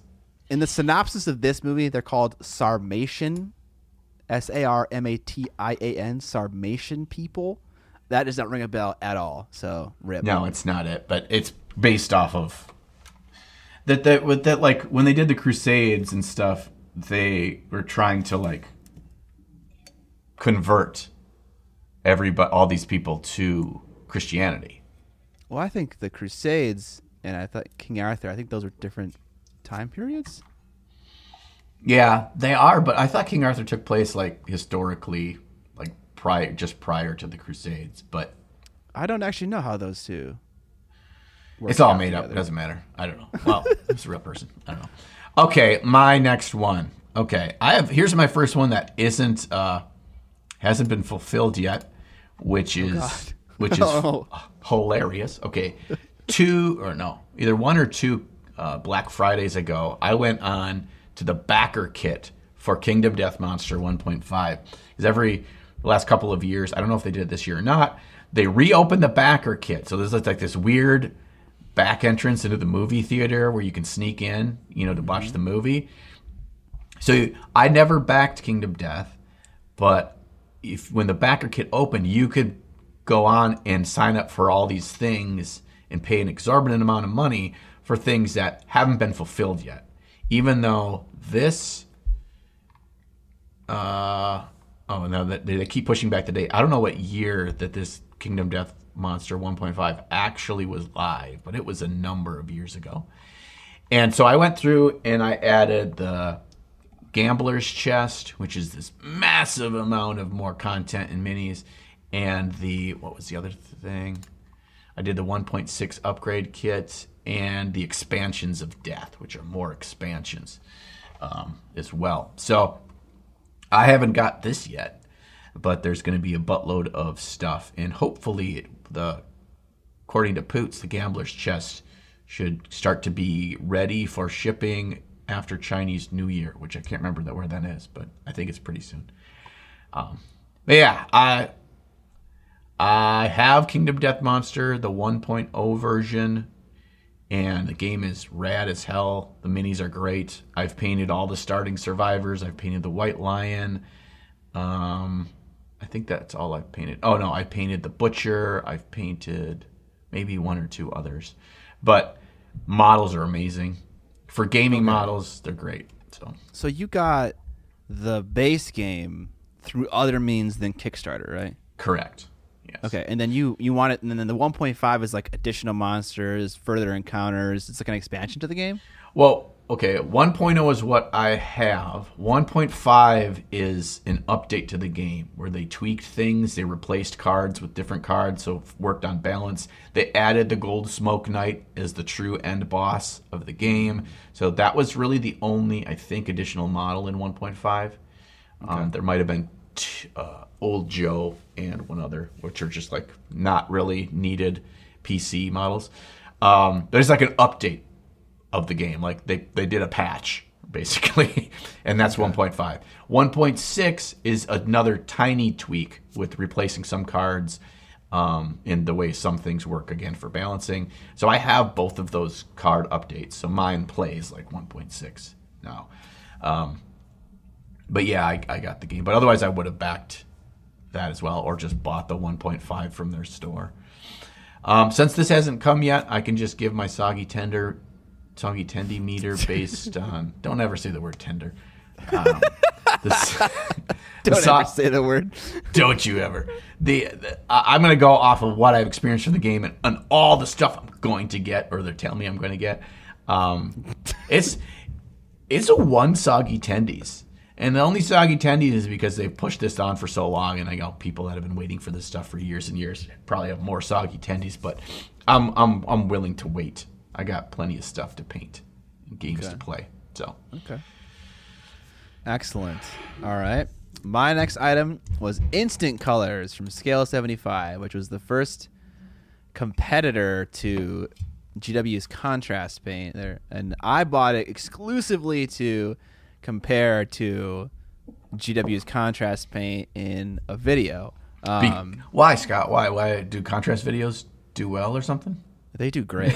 They do fucking perfect. So yeah, if your contrast paint video had like 40,000 views, guaranteed you don't buy the set. Absolutely not. Yeah, I'm not particularly interested in the style of painting that contrast paint, like even wants you to do. So it's like, why would I be interested in this? But yeah, the comparison is interesting. I've always compared products, but now that we have Army Painter doing a similar contrast paint inspired product, I can do all three of them in a nice little roundup, kind of just to see how they differ.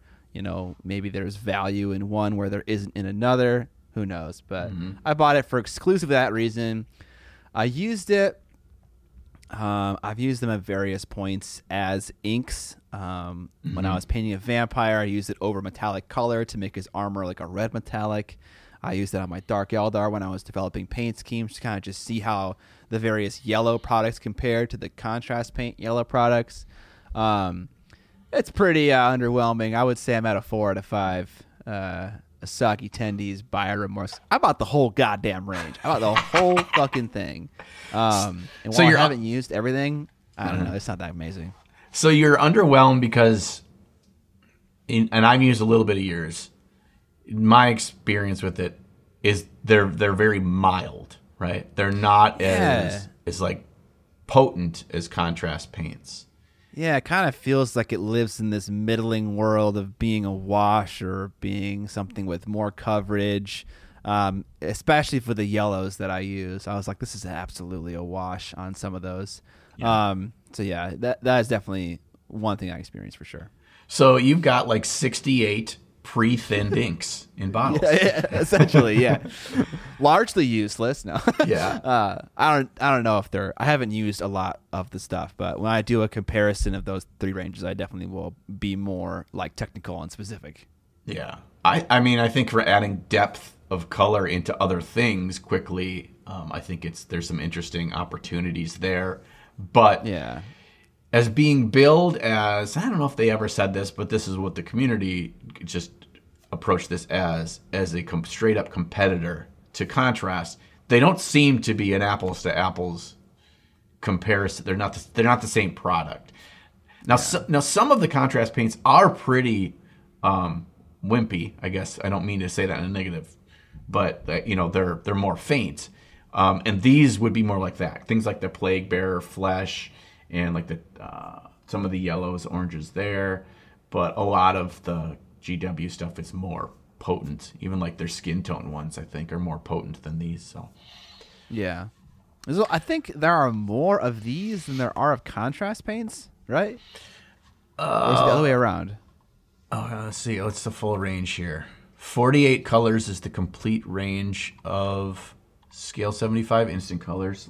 I have most of these. 4, 8, 10, 14, 18, 19, 20. Looks like there's a roughly somewhere between 36 and 40 contrast paints. A similar amount then. Similar amount. They have slightly more, I'd guess, but pretty similar. And I think the Army Painter ones have noticeably less. I was kind of surprised. They only had like 24 or 30 or something. Colors. Oh, like milliliters? No, the number of different colors. Oh, okay. Yeah. So, okay, so you're 4 out of 5. That's a lot of soggy tendies. That's a lot of soggy. You have a lot of this paint now, so you better make that video so it feels worth it. So the IRS doesn't come after me for claiming it says tax deductible. Yeah. You know, all you got to do is show it at some point in B-roll and it counts, Broseph. Yeah. All right, I've got 2 left. Oh, we're gonna end pretty much right on here. Okay, my next one I haven't received yet, but it's supposed to be shipping from China as we speak, and it is Massive Darkness 2, the Recoming. No, Hellscape. The Recoming. Remember a little while ago when I said that Massive Darkness had crappy minis and bad gameplay? Well, I bought the second one. 3.8 milli. Damn. Yeah, baby. They're crushing it with this. This is kind of heaven and hell inspired version. A lot of demons, a lot of angels. All is good and all is evil all at once. It seems kind of cool. It seems like the actual gameplay and the powers, the abilities, and the customization for the characters is much more in depth. Still going with that loot gathering system. They talked a lot about how the campaign system is really their focus in this one, so that excites me. Obviously, CMON quality plastic has gotten better. It's not great, but it should be better. The minis look pretty damn cool. Main reason I backed this, I made the mistake of mentioning it to my daughter when the campaign was live. No. And so she's like, yes, we're going to get that, right? I'm like, dude. I bet your wife did not appreciate that at all. She doesn't mind this. She doesn't mind the first one at all because it keeps both of us occupied for like 2 hours at a time, and she can do whatever she wants. So my wife likes this game. She also liked that my daughter just got Mario Party for Christmas. So now she and I play Mario Party all the time, and my wife can do whatever she wants. So. Okay. So same kind of thing. So yeah, I don't have the game yet in terms of hype of this. I'm going to keep my soggy tendy level realistic, and I'm going to say it's probably going to be 2 soggy tendies because I know the minis aren't going to be as good as like Kingdom Death or Games Workshop and that kind of stuff, but they're going to be better. And I figure the gameplay is going to be better, but it's a CMON game, and those are so hit and miss. So I don't know for sure. I hope to be wrong, but it's going to probably be a couple of soggy tendies on my plate today. Okay. You could probably use Lou as a reason to buy all sorts of miniatures, You kind of get her into a game, and it's like, oh, Lou, look, the second version this is out. I guess we have to buy it now. It's like, okay. Yeah, I was trying to justify it for Kingdom Death and stuff, but after I played Kingdom Death with my buddies a couple times, I'm like, nah, we can't play this game until you're like 24. Lou. Yeah, maybe not a good idea. Mm. So, all right. That's mine. What's your next one? My next one would be Nocturna. We can skip that one. I bought the A case, which is a magnetic carrying case for miniatures. There are 3 sizes: the Messenger, the Kane, and the Victory 2.0. And they're the same thing, but just bigger and bigger. Yeah. I bought the Victory 2.0 originally, and I used it when we traveled to Vince's house, and I precariously had one shelf upside down because of the 2 vampire lords. They didn't fit very well because their wings are so gigantic. So I put one on top of the case and one on bottom, and the top drawer was upside down. So everyone was upside down and magnetized to that shelf, and nothing terrible happened. Everything transported successfully. Nothing broke. So that was nice. That's a testament right there. If it can do that. Yeah. So this product is kind of great. So obviously you can make something similar to this for significantly cheaper, but there are some things that are very nice about this product. One, the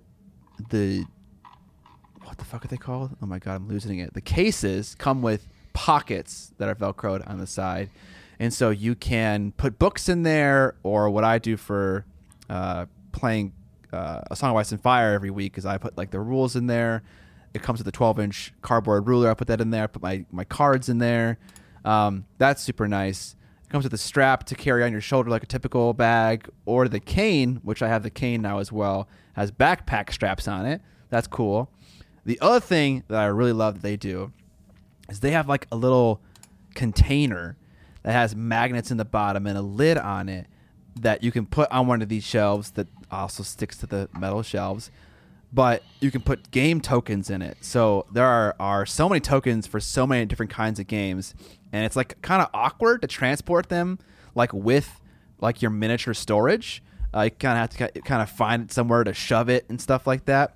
But for this, it kind of works with the system already and gives you little compartments to put tokens in. And so those two kind of conveniences for me kind of make it worth it to not have to go with like a DIY route. Yeah, this thing looks primo. I'm just on their website right now because I'm like, ooh, I kind of want to get one of these. They're not cheap. Holy, they're balls. Not cheap. Yeah, I'll say that, and I'll say this also. They kind of don't go together very well. So they're made out of the outside. I'm gonna assume is probably very thin gauge steel or aluminum, and then the shelves are obviously like steel, so they can be magnetic. But it's a box. You make a box, and then you put it inside of a cloth like outer shell that's like padded.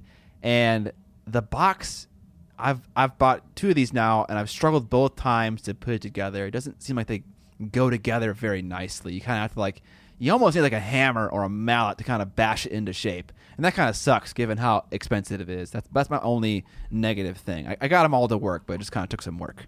Yeah. Okay, so it looks like the Victory Case 2.0 is $200. Yeah. And up to the biggest one is $350. And then for more trays, if you wanted more trays, they're $50 for 3 trays. So, but they're all free shipping. They got going on their website right now. Free shipping. That's nice. Oh, apparently about the Messenger. I lied. I have the smallest one and the biggest one, but not the middle one. Whatever. Okay. Well, it looks like the cane is the biggest one. Yeah, I have. They sent me that one because they wanted to do a sponsored video at some point. So I got the cane and the Messenger. Oh, nice. All right. Okay. I think that's a cool product. I think, it's pretty neat. I have my smaller hard shell ones that kind of has a similar thing, but it seems more for fewer models and display stuff and less for armies. I know they make a bigger one, the one that I have, but I was more for just taking stuff for competition stuff. But yeah, this is nice. Another nice thing about this is you can have like your army packed away for ready to go, and it's not going to get dust, and it's going to be just all set up for you, which is kind of nice to have it out of the way and not have to have a place to put an army. Yes. So yes, the shelves are obviously adjustable. So if you have different height models, you can put them on a shelf, and then typical stuff like that you find in magnetic storage solutions. Yeah, man. I got 120 zombies I got to put on something, man. A case, please help me. That's cool. That's cool. How many stocking tendies you got for that one, Scott? 1 out of 5. I use it. It works. I like the convenience features. Not many regrets. A little disappointed in like a couple of the things it comes with that I didn't really fully explain, and also how it goes together. But otherwise, it works as intended for what I wanted. Love it. All right, my last one is the one I'm most excited about, and that is called the Wow Stick. What a Wow Stick name! And I have the Wow Stick right in here in front of me today. Okay. The Wow Stick is an all-metal, one-piece mini electric drill, about the size of a pen, and it has a USB charger port. You just plug it into the USB-C or something, and you just put in your little drill bits. It's got a bunch of different sizes, like 8 different size drill bits, and you put them in here. And then you just push the button. You hear that? And it just drills. Nice. It was cheap. It was like $30 shipped. Great. I don't ever have to do a hand drill again. I can. It goes just the right speed. It feels like 4-hour uses. It's not just like going like a maniac, but it's not so slow that it can't go through stuff. I recently pinned the feet of this metal confrontation model to a base, and I used this drill to pin through the pewter, and it didn't have any problem with that. So if it can do that, I think it can do anything for our hobby needs. The only thing I don't like about this thing is it comes with the cap. Okay, I put the cap on. The cap just falls off. Like, the cap isn't on there secure. There's no tight, snug fit. And so the cap is kind of worthless. If you have the cap on, you can have one of the bits in, though, so the bit is not out and exposed. But okay, it feels like there's a little bit of shoddy construction, but overall, the construction of the pen seems decent. So, okay. Do you have any questions about the WoW stick? Any questions from the audience? The battery life is fine. It hasn't run out while you're doing something. I don't imagine it does. No, I mean, I haven't had any issues with that. I mean, typically I'll use it a half dozen times, then I'll just plug it into my computer for a while. So it's never really had an issue with that. But I more have a question about the confrontation miniature. I kind of get the sense that every once in a while you're kind of just working on like a random side project. Is that a side project, or is that something for a video? Kind of both. This is actually for a new D&D campaign we're starting up. This is going to be my character. And I was just trying to find a mini for my character, and I was just digging through the minis I had, doing some searching for STL files online, and I was like, oh my gosh, I really love this confrontation mini. I bought it back in like 2004 or something when I first got him, and he fits for this, so I decided I wanted to do that. And then I was trying to think of like, you know, is there a good video to do for this? Actually, what my plan was prior to us having to do this virtually was my plan was to paint this on stream today with you. Okay. So I had him all ready to go. I was going to prime him up, and then I'd paint him on stream and do another kind of like, he's a knight in full plate mail with a shield and a helmet. So I was just going to do another kind of quick and dirty how I do NMM for, it's like a, you know, quick version of NMM. What are the things for NMM that make it look good without spending a lot of time doing it? It's more about light placement and understanding how contrast works with metals. But I might just do that for a video instead, I think doing a NMM for dummies kind of thing, because it's no disrespect, I'm the dummy in this situation. Like how we can make it look like NMM without futzing for a year to make it work. So okay, lots of hot tips in that video. Hot tips. I don't know if that's the model I'm going to use for that, because I kind of just want to get this painted for our D&D game. But yeah. Okay. Do you want to paint Sir Percival? No. Full plate mail, full 75 millimeter. No. Please. I don't want to paint it. I'm scared. I mean, that's the other thing. People realize when you're doing a video, like what you're painting signs you up for X number of hours. Yeah. And the bigger the thing, the more hours. Yeah, the longer it takes. Yeah. All right. One of my last ones here. I have two left. I have the game Hate, another CMON game. It kind of occurs to me that I have played quite a few CMON games, and I imagine you have too. Yeah. But anyways, Hate, kind of interesting because a lot of these models were sculpted by Patrick Mason, hand sculpted, so it wasn't a 3D sculpt. And I don't know. I think before Hate, other games they did were 3D sculpted. So this is kind of an interesting departure from their typical process. Not all of them were hand sculpted, just some of them were. But this game is pretty good. Like your experience with Massive Darkness, the bigger the model, the better the result. So the large Prince figures are fucking amazing. There is a bit of like samey same in terms of the aesthetic of each tribe. There are like maybe like 7 or 8 tribes, and maybe like 5 or 6 of them are like super similar. Whereas there are like 2 unique ones or 3 unique ones. The gameplay itself is pretty good. It's not super in depth, but it's like good enough to like want to run a chronicle, which is like a campaign in the game. And I've done one chronicle and a couple of like just like kind of one-off games. In terms of what models I've painted, you've painted one in an episode of Drunk Media Painting. I painted the other one, and then I have 3 models from my tribe, which is called Bulgar, that have been painted, and I have, I think, 5 left in that tribe. Damn. Okay, so you're painting the stuff you're using, so that's nice. Yeah, but there's like 70 other models that are unpainted. Oopsies. It's funny you say this. I'm just looking at these models right now, and I realize I have some of them sitting in front of me. What the fuck? Oh, shit, yeah. Dude, that guy. This dude. Not that one, but the other one. I fucking love that guy and his crown and his giant like bone sword. Yeah, I got 4 of these guys randomly given to me by Ben Waxman. Oh, nice. Yeah, so I really like this guy, the Tribe of the Umbrock Tyrant. This dude is my favorite with the double cleavers. Yeah. He's got a little bit of a mask from Mad Max going on. These do have a really unique aesthetic to them. They don't feel like generic CMON minis from Board Game XYZ. I think that's what's really cool about them. Yeah, that is true. I think it's probably because it's based on a world that was previously created by like a different concept artist. There's like a giant comic book for it. I have it. I can't remember the artist who does it. But yeah, it was all in collaboration with that person, and they're pretty cool. Very nice.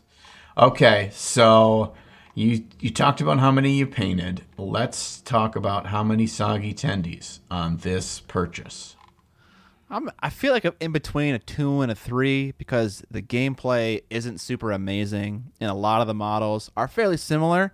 But there are some that are really cool, and the game works for people who aren't like super into miniature war games. I feel like it's like a gateway drug a little bit. It kind of gets you into the style of gameplay that you might experience in like 40K or A Song of Ice and Fire and stuff like that. So yeah, we'll give it 2 Soggy Tendies. 2 Soggy Tendies. Okay, that's respectable. Respect. We're pretty harsh on our critique of the things we've bought and things in general. I feel like yeah. Absolutely. So 2 is a respectable number. I'd go with 2. Yeah, I would still play the game. If someone wanted to come over and like play Hate, I would absolutely play it. Okay, I am now done. So you have your last one. So this is the first Kickstarter little baby Scott ever backed. Got his first credit card. Oh my God, yeah, this model. I fucking love this model. I know. Another hand sculpted model from Newark, Delaware. Jody Siegel made something called the Undead Resin Collection Volume 1. So I assume there were supposed to be further volumes. I don't know if there were ever. But the company that this person started was called Imbrian Arts, and they had this Death Knight character. And I've talked about it, at least I know on my own YouTube channel, but I love this Death Knight character so much. And I bought it because I was looking for non-GW figures that were shorter than 40 millimeters, which was the height restriction for Cool Mini or Not's single figure fantasy category. And so I was like, this is beautiful. I love this model. It's unique. I don't think people are going to have seen it before, and it works in that category, which I felt like at that time was my wheelhouse. I felt like I was best at painting that scale of figure. Sadly, never painted it, but I still have it, and it's still fucking badass. Oh man, this is awesome. I'm gonna go and check their stuff. I agree that's amazing, and the other stuff that are on this same collection. Is pretty rad. 2 created, 3 backed. Imbrianarts.com is still a website. Oh, nice. Let's see if it actually opens up to a real website. Maybe it doesn't. Oh, no. It comes to some weird Chinese website. It looks like no. It looks like buying stuff for your restaurant. Like. Oh, God. Oh, God. No, it's like a restaurant surplus store. Yes, it is. It's all in Japanese. Okay. Go back. In terms of regret, I have no regret buying this. It was a single figure. It was $23 plus shipping. The box itself comes with just a bunch of cool shit. It comes with like a certificate of authenticity. It comes with an art print. It comes with like an Imbrian Arts print. It actually comes with like more than you would expect, and then obviously the figure itself. Super cool. Unboxing experience, beautiful model, not very expensive. So yeah, no regrets. I dig it, man. I dig it. I think that's a great 0 out to 5 tendies, way to end our history within Kickstarter. Do you have anything on the horizon or any kind of thing you're keeping your eyes on in Kickstarter moving forward? Is there something that you're like, yeah, this is the kind of thing I might be up for, or the kind of thing I'm more likely to back or less likely to back based on where you're at in your hobby journey or based on your experience with Kickstarter? Yeah, I feel like something that I wish Kickstarter campaigns that sold miniatures, something I wish they did that no one seems to do. Maybe not no one, but if you sell a resin fucking figure, I want to see a picture of the resin model. I don't want to see an STL of the model. So typically whenever I'm shopping on Kickstarter campaigns, I'm looking for like actual proof that the resin cast of the model is going to be like awesome as the STL looks. So that's kind of one thing. It's like a learning lesson that I've had because I backed one thing that's not on this list is The Village, because I backed that on Baccarat. It wasn't Kickstarter. And I was super excited for so many of those concepts, and man, they were disappointing in terms of the quality, and that kind of really bit me. So that was one lesson I learned. Okay, I dig that. Yeah, that seems weird that you don't see that. You get it's just like seeing like STL files for people's 3D prints. They're like, okay, yeah, that looks good, but what does the actual print look like? Printed out. Same thing here. What's the actual resin cast look like? It seems like you get the concept art and like the ZBrush pictures, and then you can get like the box art painted by somebody, which is also good, but it also doesn't help me entirely. Like I want to see the bare resin and see like this is what I can expect to get in the mail. Right. Yeah. For me, I think I'm less likely to back games. It just as I'm waiting for another game to come in the mail. I'm just to a point where I don't have a ton of time to play games. And the games that I have, I still want to play. The games my buddies have, we still want to play. I'm sure there'll be a thing that will catch my eye, and it'll really have to blow my socks off in terms of having amazing models and be a really enticing game system. But I think I'm just going to be a lot more gun shy with that. When it comes to painting related stuff, I'm not going to go whole hog, I don't think, but you can hold me to that. On actual like paint lines and stuff, it has to be like a real connection where I could feel convinced as to why this thing will deserve me backing the whole thing. It has to be a sound enough reason. Okay. But the things that I think I'm most likely and I'm actually more excited to do are those one-offs, just like your the Undead Resin collection. Like a single mini or a couple minis that really excite me, that are high quality resin casts that I really dig the sculpts. And a lot of those companies now, they're not using Kickstarter as often. You know, they're just released through the company's page, especially established companies. Really?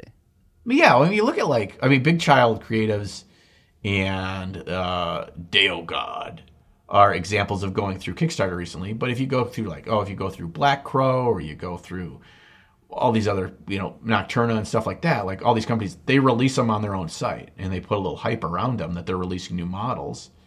Really? But I figured everyone would want to use Kickstarter if they were able to.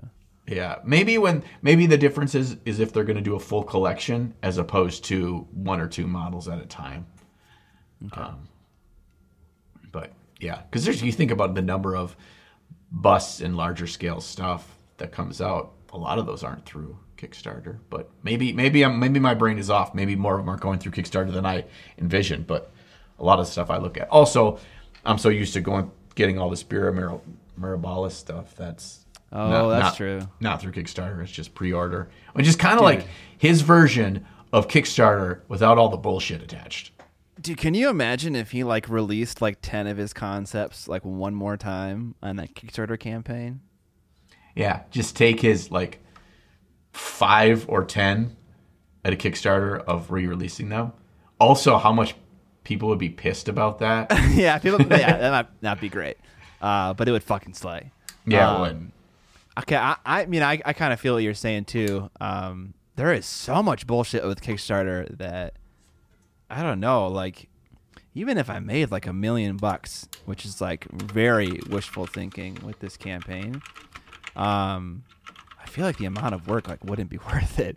Because it's like, I'm like, we're kind of getting to crunch time before mine is supposed to be done, and like there's a couple of things left, but I'm kind of like working on it like all the time now. It's not just on Monday; it's like every day of the week, and it's just like this is a lot of work.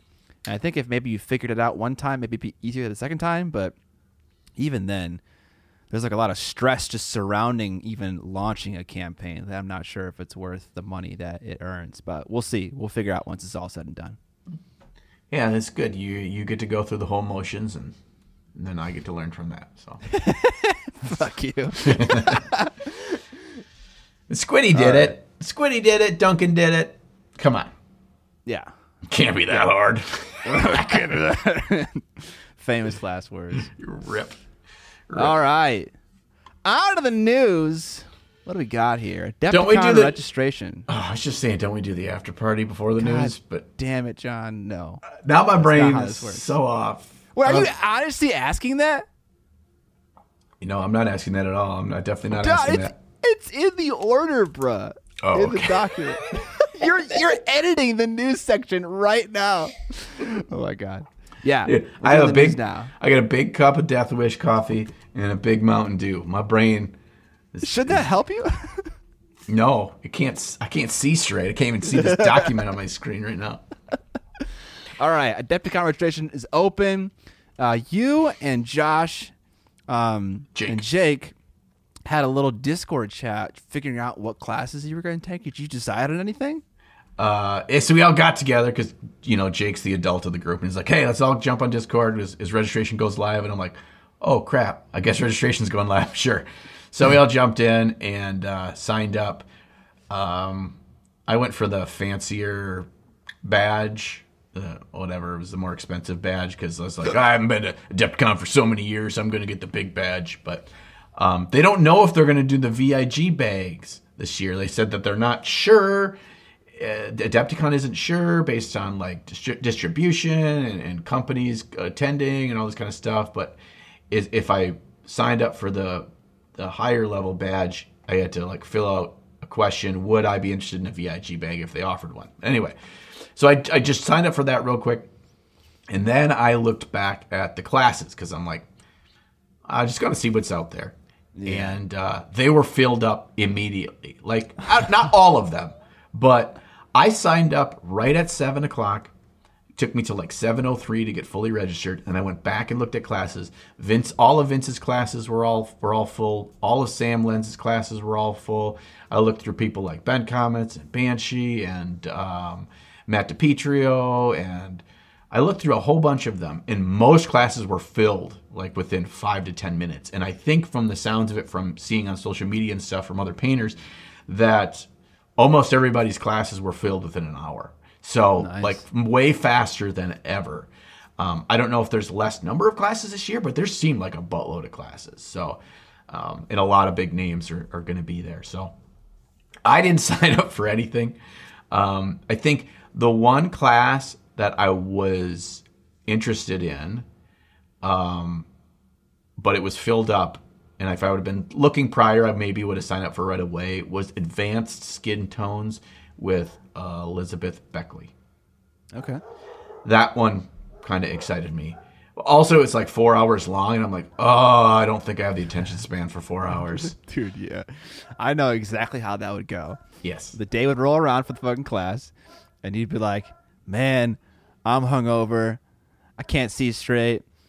And I have to take a 4-hour class at like 10 a.m. I'd be like, yeah, you would dread that. I just know it. I know it.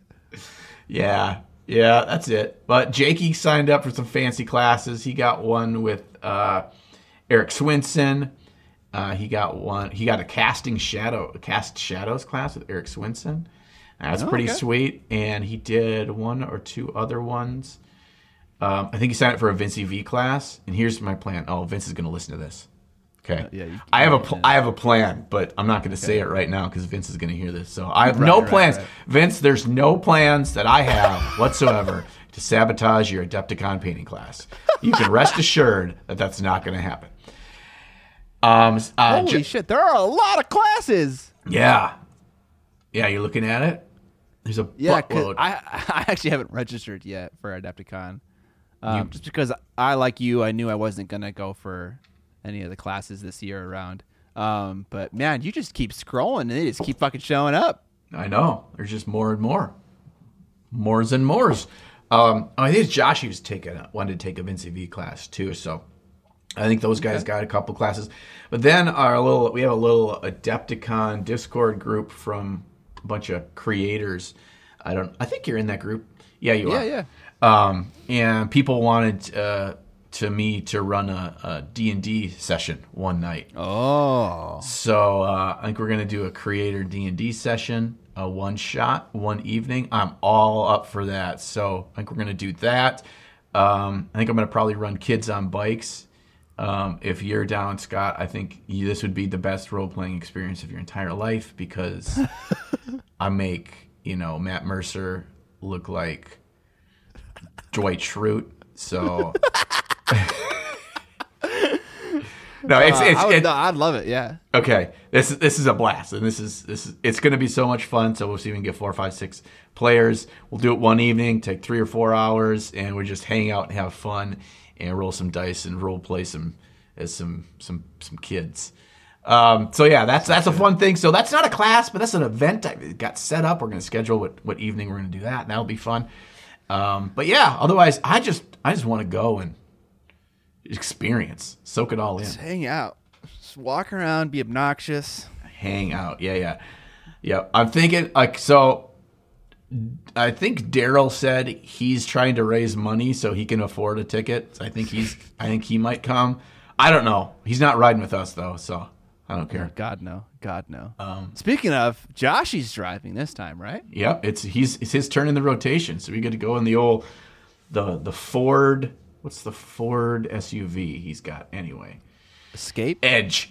He's got the Edge. Okay. He's the edgelord. Edgelord Joshy is gonna be driving. So yeah, we get to chill, listen to the Spotify Tendy tunes the whole way. Oh yes. Get pumped. So yeah, we're gonna be set for that. That's all Adepticon talk. All right, next newsy news thing. I couldn't find newsy news, so I did what any good red-blooded American would do, and I Googled miniature painting news. And I came across a Smithsonian Institute article from the Smithsonian magazine. It just happened last month. And it is about miniature art. Miniature art from the early 1800s. So this is about a young lady by the name of Sarah Biffen. And Sarah Biffen was born with no arms or legs. And she became an accomplished miniature artist. Now, on canvas, but tiny little paintings. Yeah, they're called miniatures. They're miniatures. Small, so I guess when you... busts, portraits, yeah. When you Google miniature painting, this is what comes up. Yeah. And so she painted with the paintbrush in her mouth. And there's a picture here in the link of the piece that sold at auction for over $12,000. And she painted the study of bird feathers with her mouth. And the actual size of this canvas is 4 inches by 5 inches. So each of those bird feathers is about an inch long. And she painted this with her mouth. So we have no excuses not to get our minis painted, okay? What the fuck? If Sarah Biffen can make $12,000 200 years after she's dead by painting pictures of feathers with her mouth, you can paint your minis. So, what? Seriously? Did she paint this the portrait as well? I don't know. Or is that of Sarah Biffen? Oh yeah, it is. It says Sarah Biffen, and in parentheses or in italics is who's the artist by Sarah Biffen. With her fucking mouth? You see a self-portrait. Dude, holy shit. Yeah, dude. This is newsworthy. I just thought it was awesome. Okay, so if you scroll down a little bit, there's a little handbill, a 19th century handbill, advertises a performance by Sarah Biffin. So she would paint with her mouth, like as a performance. Like people could go and pay to watch her paint. Yeah. And is her name Biffin or Beffin? Beffin. Well, what the heck did I say? Well, it's different in different places on this article. In the handbill, it's Beffin, and then in all the written part, it's Biffin. Whatever, it doesn't matter. Oh, Smithsonian better check their editor. So yeah, this is a sweet handbill with this old timey font that says miniature painter. Yeah. Oh my god, I love that. Yeah. Okay. Her mouth isn't like larger, like bolded font, and it says she is only 37 inches high. So it's like it's this weird kind of like, like circus performing kind of feel to it. Kind like of what it feels like. Yeah. Yeah. So anyway, we should make these little miniature handbills and hand them out. I don't know what we put on it. Like two men, each born with less than half a brain, talk about miniatures. And a really together, make one brain. In really big font, it says less than half a brain. Yeah, even they understood clickbait back in the day. Oh yeah, baby. Yeah, that marketing. What's gonna catch your eye? Boom. Yeah. Her mouth. Okay. All right, that's the news that I came up with today, Scott. Yeah, you just added one though. Broken Toad, Silent.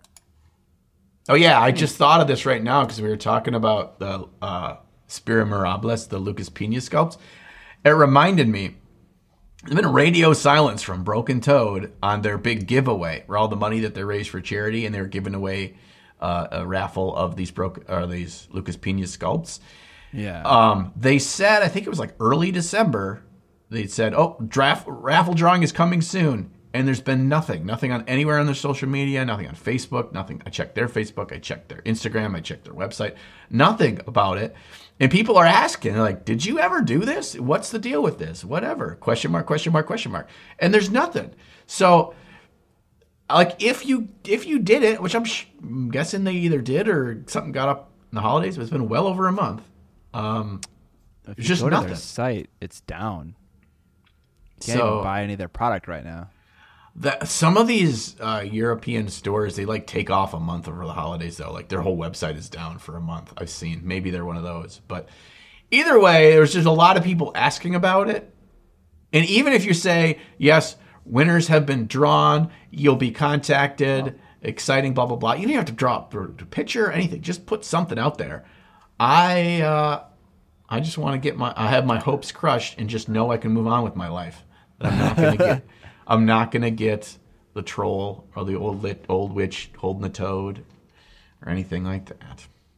So okay, the website just changed. It's not Broken Toad store anymore. It's brokentoad.co.uk/shop. So it is up. Anyways, I didn't want to like add to any kind of hysteria unnecessarily. Okay, cool.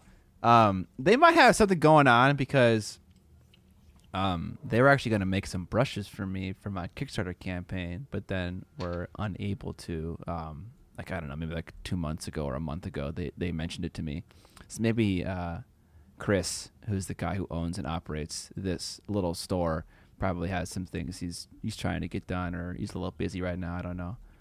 I know they were in the. I think they're all past it now, but they were really busy because they were switching locations of the business, like to a much bigger place, and they were setting up all the stuff for the resin or the mold things and all that stuff. And he told me, this was like 6 months ago, that we'll chat about stuff after we're all kind of settled. So that could still be kind of happening.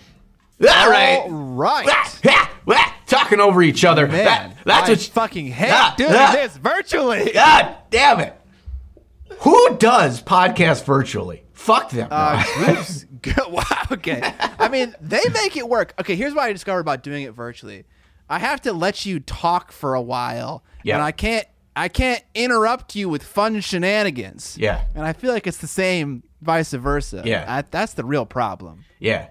All right. I noticed two things. First of all is that, and we're not good enough at it because we don't do it often enough. Yeah, yeah. But it sucks a bit of my fun out. Like it just kills my soul a little bit. Fun sucker, dude. You know, it turns my D sucker into a fun sucker.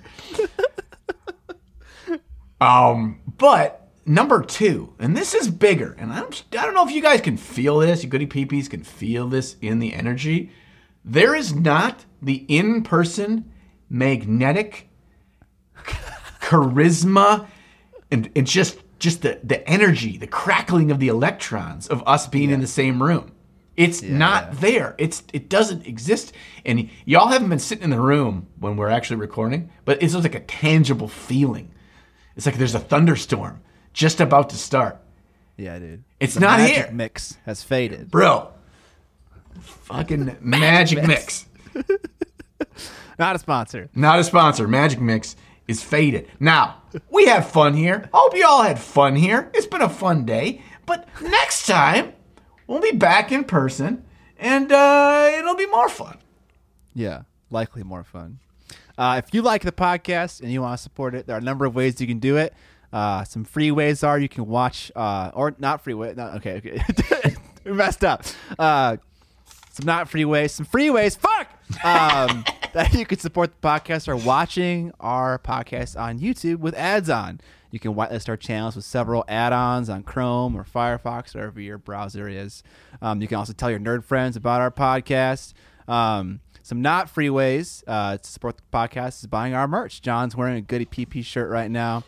And also, he has a mug. There's t-shirts, there's mugs, there's joggers. You can find them all on our Teespring linked below. You can also support us on Patreon. You get access to an extended episode where we talk about things like new models we've discovered from other painters that we like. We talk about things we've tried in the hobby, experimented with, failed, succeeded, and we also give feedback to one of our Goody Peepees each episode. So as a patron, you can submit models for feedback, but you can also submit topics for us to discuss on a given episode. And if it's a good topic, we'll do it. John, what the fuck are you doing? I'm trying to look at the camera, and off to the right is just some fucking guy fucking bobbing constantly. Dude, this is the John has had to pee for the last hour dance. Woo! I look like a bobblehead because I got to pee so bad. Are my eyeballs yellow? Okay. All right. Thank you, Scott. Wow. Thank you, Scott, for all your shilling. We appreciate each and every one of you Goody Peepees. You're hanging out with us on the Facebook group. You're hanging out with us in the Patreon, sending us crazy ideas or whatever, and talking about thingies that you want to have on the podcast. We appreciate y'all leaving comments in the YouTube videos. And, between now and next time, make sure you paint some minis. And this is the time in the podcast where I say, we'll catch you on the Flippity Flop.